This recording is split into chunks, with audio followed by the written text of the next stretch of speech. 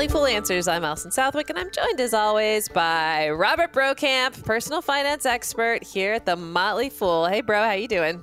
Just fine, Allison. How are you? When did you suddenly become my aunt from, like, upstate New York? Fine. How are you? I had this long conversation with my wife this morning about how the to-do list just gets longer. And I'm sort of in the same that framework. But anyways. The to-do list just keeps getting longer when you're not actually doing things on the list. That's the problem. Yeah. I should just start doing them. The problem is you. In this week's episode, Brian Feraldi joins us to talk about 8 ways to rescue your retirement. All that and more on this week's episode of Motley Fool Answers. So, Allison, what's up? Well, bro, how can something that only exists in the mind of computers destroy the planet? And we're not talking about all the times that you've tried to scare us about workplace automation displacing humans and robots eventually becoming self-aware. If you're like me, you've read a number of articles about cryptocurrency, and usually somewhere in the article, the reporter stuffs in a sentence like, also, mining Bitcoin is destroying the planet because of how much energy it consumes. And you just move on because that sounds like a real bummer. Look, there's a cryptocurrency named after a dog.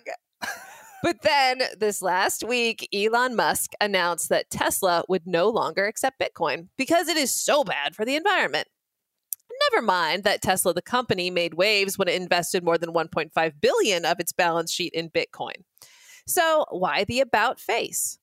As Matt Levine over at Bloomberg speculated, I assume that what actually happened is pretty much what Musk said. He got into cryptocurrency on a whim because it fits with his image of being fun and futuristic and annoying.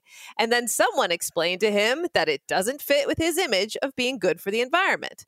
And on a whim, he decided to cool it on the Bitcoin stuff for a while.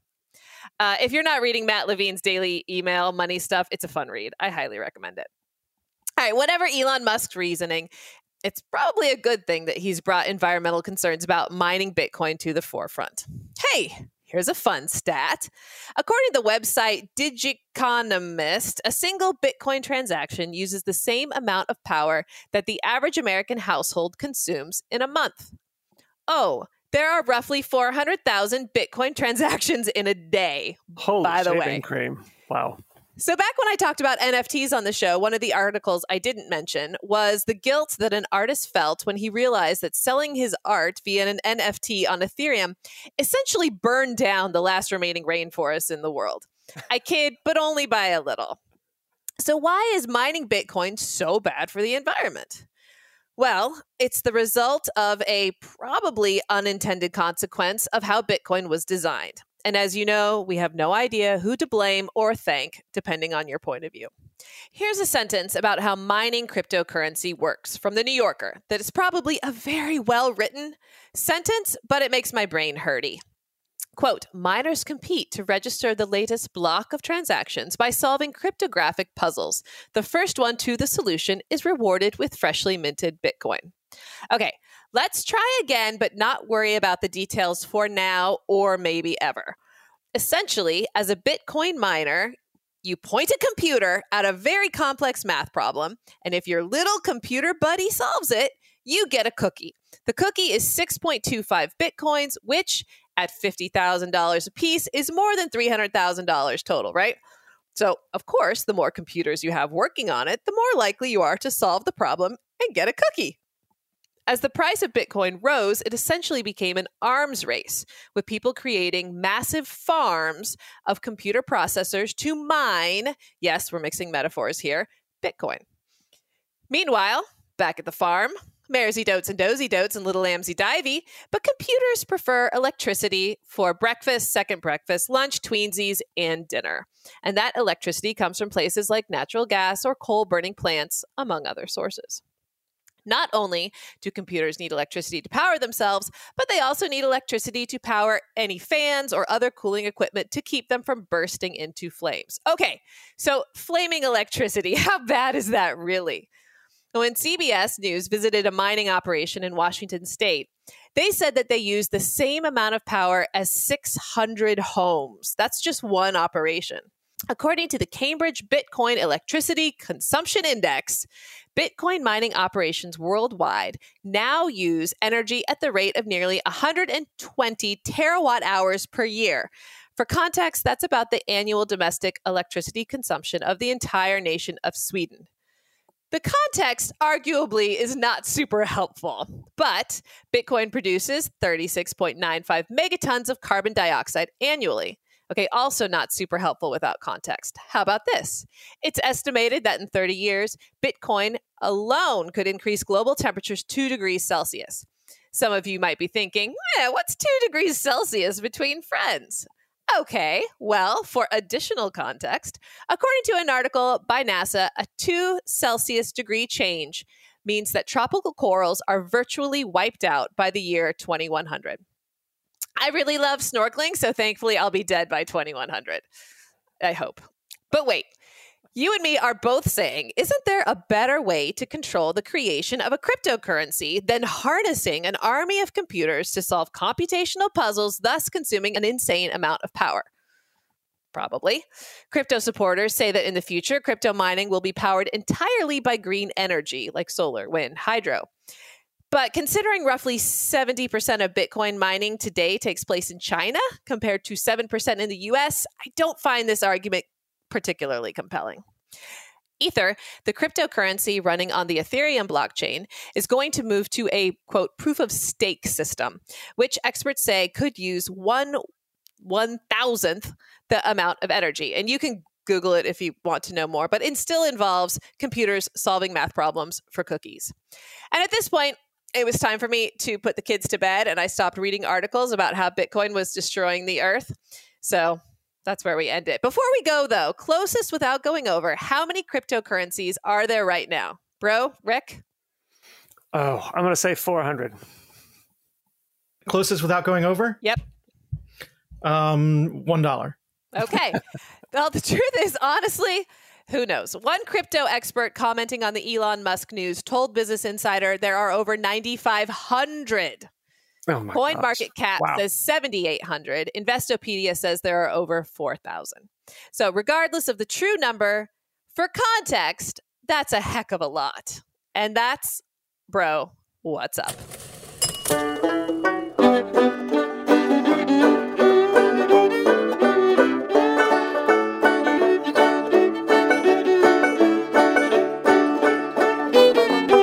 The Center for Retirement Research at Boston College, the median amount of money saved in 401ks and IRAs by households in the 55 to 64 age group was approximately $150,000 as of a little over a year ago. So given how well the stock market has done recently, we could assume, that figure's probably gone up a bit.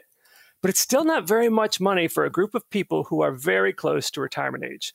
In fact, if you apply a ye old 4% rule to that amount, these folks could expect their nest eggs to produce around like $6,000 in annual income, and that's hardly enough to make anyone's years golden. The bottom line here is that many Americans are behind in their retirement savings. However, if that's you, take heart. It's not too late to optimize your finances and accelerate your savings, and here to talk about the ways to do that is our favorite Fool contributor who lives in Rhode Island, Brian Feroldi. Welcome, Brian. Thanks, Ro, for having me back. And I take that as a serious compliment because there's a few Fool contributors that are in Rhode Island. So I'm happy to know that I am number one. Okay, so I have to say I only knew of two, and the other one was Selena, and she's moving to Denver. So, okay. Well, it's a massive compliment either way. So I've asked Brian to join us because he and I did a presentation on the FIRE movement last summer. FIRE stands for, of course, financial independence, retire early. And while many people think of the FIRE movement as a bunch of young folks trying to retire before age 40, the principles that they're following actually have a lot to teach those who are behind in their retirement savings. So let me start by asking you this, Brian. Do you consider yourself a member of the FIRE movement?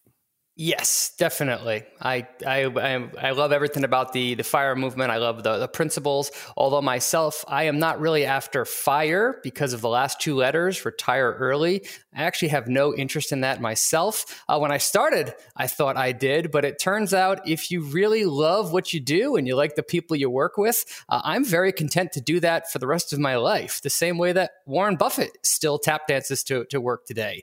So the FI, the financial independence part, I am definitely after.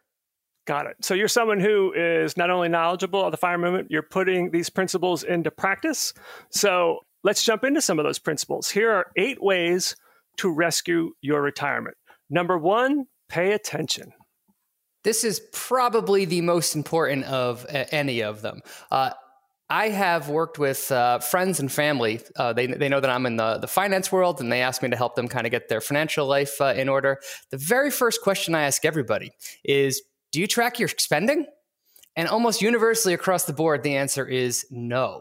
And that is really the very first step that everybody should do. Everybody should track their spending. Once you track your spending and you actually see where your money is going, behavior change is automatic.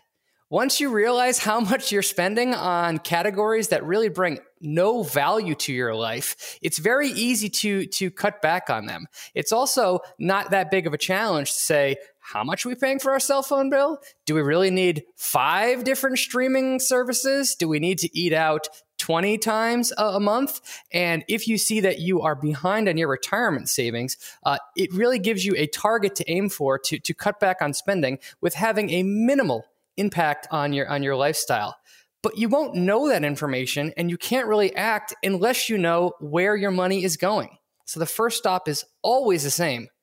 Pay attention. And for listeners who didn't hear it, our March 16th episode, we talked about a lot of ways to do that, whether it's just spreadsheets or services like Mint and Personal Capital. We have a Financial Health Day, which is now Financial Health Week every year at the Motley Fool. And I could tell you that one of the most popular things that people do is sign up for a service like that. And then what you figure out is how much money you're wasting. Once you see it, it's actually quite astounding. Yes. And then once you see where all this money is being just wasted in your life, it's not that hard to make small changes and then recapture that money and then plow it back into your investments. That's another key part, is to make sure that once you generate savings, you capture them and put them somewhere. You know, just let them pile up for you to spend down the road. But absolutely, it always starts with the same thing. Watch where your money's going. Yes, which brings us to number 2. Play catch up with your 401k and IRA. And as Brian just said, not only do you look and see where you're wasting money, but you got to get that money in some place that's going to grow for you. And many of the people who are realizing that they're behind in their retirement savings are older. They're 50 and older.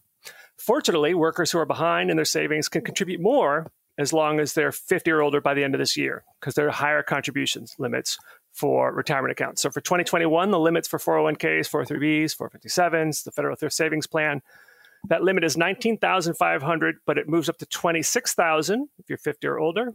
And then for IRAs, it's $6,000, but you can contribute an additional $1,000 if you're 50 or older. You actually can save more through something that is now called the Mega Backdoor Roth, but only if your employer allows what's called after-tax contributions. Those aren't Roth contributions. There's something called the after-tax contribution. I'm not going to get too much into the details here, but just ask your employer if you can do after-tax contributions. So you could save over $50,000, actually over $60,000 if you are 50 or older. But of course, you don't need a retirement account to save. You can contribute to just a regular brokerage account. They're not as tax efficient. So you would use your regular brokerage account for stocks that maybe don't pay dividends and that you plan to hold on to several years. But definitely, the great thing is that all these situations can allow you to save even more money. Moving on to number 3, focus on the big stuff. When you hear the typical money-saving advice, it's always things like cut Starbucks coffee out of your life or take those little expenses and really focus on optimizing them. Now, I'm a fan of those kind of things, and obviously if you're wasting gobs of money on things that don't matter, yes, focus on it. But if you want to get serious about saving money, it always comes back to the 3 biggest categories that people spend money on: housing, transportation, and food. I suggest that people that want to get serious about those pick one of those categories and really focus hard on optimizing it. And thankfully today, if you get serious about any of them, there are so many strategies that you can deploy to save some serious money in any of them. Now, It would be great if you could focus on all three and do it, but that's not realistic for most people. If you are in a home, you like your school district, you don't want to move, the idea of downsizing or buying a different house is just unpalatable for a lot of people. In that case, really focus on transportation. Transportation is a major spot that people can save money. If you are driving a brand new car or a leased car because you are a quote unquote car person, ask yourself, do you really get a lot of pleasure? Do you really get a lot of pleasure out of driving your car? Or could you trade that in and buy an older car, pay it off completely, and then drive that thing for years and years and years? That's actually the category that my wife and I really crushed it in ourselves.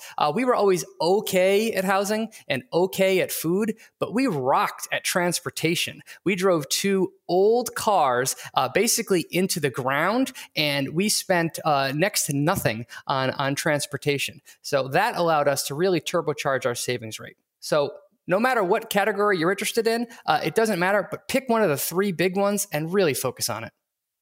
Yeah, I think it was Consumer Reports that estimated if you get your car to 200,000 miles, you'll save $30,000. And I imagine, given how much car prices have gone up, that number is even higher. And for those who are willing to downsize, a great resource is bestplaces.net, which basically compares the cost of living from different cities. I often use myself as an example. I grew up in Clearwater, Florida. I now live in Burke, Virginia, which is a suburb of DC, pricey. If I moved just an hour south to Fredericksburg, Virginia, my cost of living expenses would drop 28%. And if I retire and move back to Clearwater, Florida, my expenses will drop 34%. Because housing is the number one item in most people's budgets, if you could find a way to cut that bill, you could find a great way to lower your expenses and supercharge your savings. Food is another one that's worth diving into too, because if a lot of people just eat out naturally, that's just the thing they do because they don't want to meal plan or they don't want to think ahead about food. There are some serious savings that you can get in there. And even if you are a foodie and you really like to eat out, even simple things like saying, we're not going to go out to eat dinner, but we will go out to eat breakfast, like that can lead to some serious savings down the road. So again, pick a category and really focus on it. All right, let's move on to number 4. Cut off the kids. A study by the Employee Benefits Research Institute found that 12.3% of retirees had at least one child living with them. And while there are plenty of benefits to intergenerational living, there does come a point when parents and grandparents need to make themselves their financial priorities. And that includes kids' educations. You should make sure your retirement is adequately funded before you pay for college or take out loans on your kids' or grandkids' behalf. And it does include grandparents. The Consumer Financial Protection Bureau found that the number of American consumers ages 60 and older with student loan debt quadrupled between 2005 and 2015, jumping from 700,000 to 2.8 million. And the majority of that debt is to help their grandchildren fund their education. Also, I think it's important to know that the point when children become adults presents an enormous opportunity for workers to make up for missed retirement savings. Your expenses are going to drop significantly, especially if mom and dad were footing the bill for education. Plus, an empty nest means you could benefit from a smaller or cheaper nest. That's a great time to downsize. So it's crucial to take advantage of the lower expenses by boosting your portfolio once the kids have flown the coop. All right, let's move on to number 5. Save all future raises. A lot of times people struggle to save. They just say, even if they've optimized their budget, that they just can't get any more money. One trick that I really like is just telling yourself that you will save all of your future raises. It's really easy to spend money that you haven't made yet. So if you're going to do that anyway, do it productively. Just tell yourself whenever you get your annual raise or whenever you get a bonus or whenever you get a windfall of any kind, whenever anything good happens to your income, take 100% of that money and put it into your retirement accounts. That is a effortless way to really boost your savings rate. And there's other ways that money kind of falls into your lap, right? There's tax refunds, maybe reimbursements from flexible spending, maybe an inheritance. Basically, commit to any point where money just kind of shows up, that you put that immediately in your investment accounts and save it for the future. Yes, just don't earmark that for once I get more money, I'm going to spend it on ABC big thing. If you are behind on your retirement plannings, get serious about it and make sure that all that money goes towards that. Number 6, exchange stuff for stocks. So a common formula for homeowners insurance is that a policy will cover your personal possessions for up to 40% of the value of your home. And if that's actually a reasonably accurate estimate of the value of all the items under your roof, then you own $40,000 worth of merchandise for every $100,000 of your home's value. The questions then are, do you need all that stuff? And if not, how much would someone be willing to pay for it? I mean, of course, it depends on the stuff you own. A lot of our stuff is frankly not worth much, but you may have some pretty valuable items in or near your home, like from collectibles, antiques, maybe even boats or vehicles you're not driving. Plus, especially nowadays, there are some things that are in high demand. I sold some bikes on Craigslist and Facebook Marketplace a few months ago, and it was like a feeding frenzy. So I have no doubt that the typical American could raise literally thousands of dollars by cleaning out their closets and garage. And then, of course, it's important to immediately send that money to your retirement and brokerage accounts and use it to buy shares in solid companies. All right, coming on the last 2. Number 7, develop a side hustle. It's amazing what making an extra $500 or $1,000 a month can do to really fill the gaps in your retirement planning. And the great news about that is it's never been easier to make money or develop a side hustle at home. Pick something, and there are so many side hustles to choose from nowadays that you can really find something that you would enjoy doing. If you like pets, for example, there are so many ways that you can create money by also hanging out with pets. There's an app called Wag Walking where you can get paid to take other people's pets for walks. I mean, that's getting exercise, getting to pet a friendly dog, and getting paid to do so.